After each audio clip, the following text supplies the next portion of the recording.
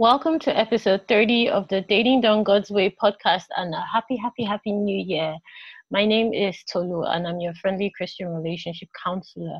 Today, I wanted to start this new year by getting you prepped for dating, especially in 2021, by making you aware of 5 red flags you should never ignore. Okay, so I'm going to go straight into it. The first red flag you should watch out for, and this is a question I want you to ask yourself: what are his intentions? Now, what I mean by this is you really want to pay attention to his consistency, his clarity, his communication, and his connection.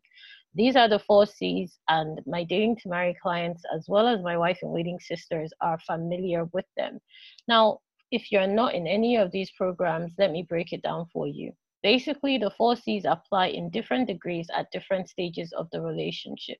When you both meet, you want to check for his consistency, how clear he is in his communication, the level of connection from your end and his own end as well. And finally, if there is clarity, meaning are you both clear on exactly the expectations you have of one another? The second red flag you want to pay attention to is whether or not this man reflects your desires for a partner.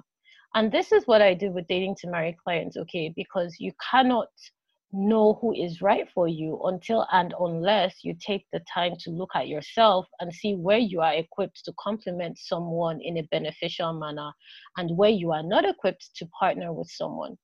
It's really important that you are able to do this exercise on your own before you look into another relationship and get confused because of your feelings, your fears, your concerns, and whatever else may be bothering you.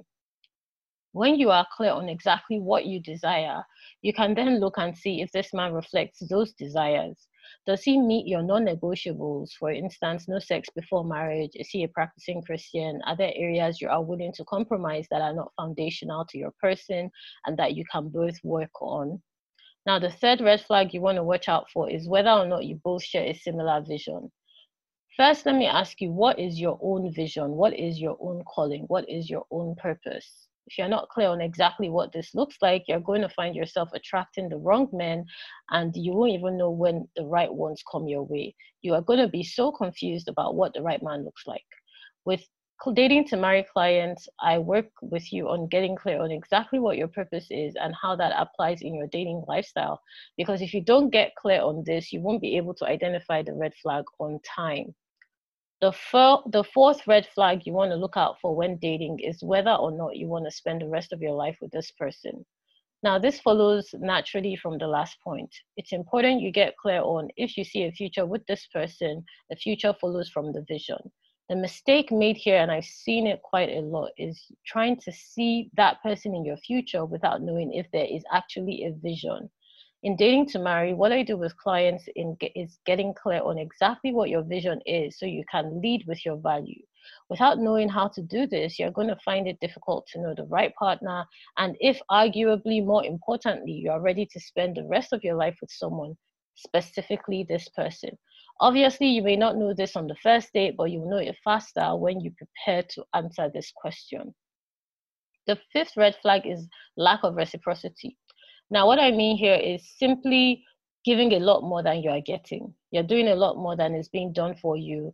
In my work as a relationship counselor, I've seen this as one of the most recurring problems in relationships. Relationships are equal efforts.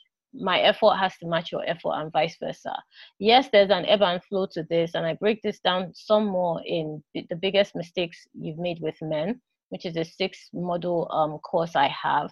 But what I will say here is when I'm busy right now, starts to happen all the time. When I'm not ready for this conversation becomes the recurring feedback from your partner. When you feel like, in summary, you're the only one in the relationship, it's a major red flag. It's important that you're clear on exactly what reciprocity looks like to you and for you. Right. I'm sure this was helpful to you. Don't forget to like and subscribe to this podcast and also share it with a friend. Dating to marry sessions open soon. So make sure that you are on our mailing list to be notified when we open. All the links will be in the show notes to join the waiting list. I also have a free guide on 4 ways to identify if he's the right man for you, so you don't waste your time again. All the relevant links will be in the show notes. See you soon. Bye.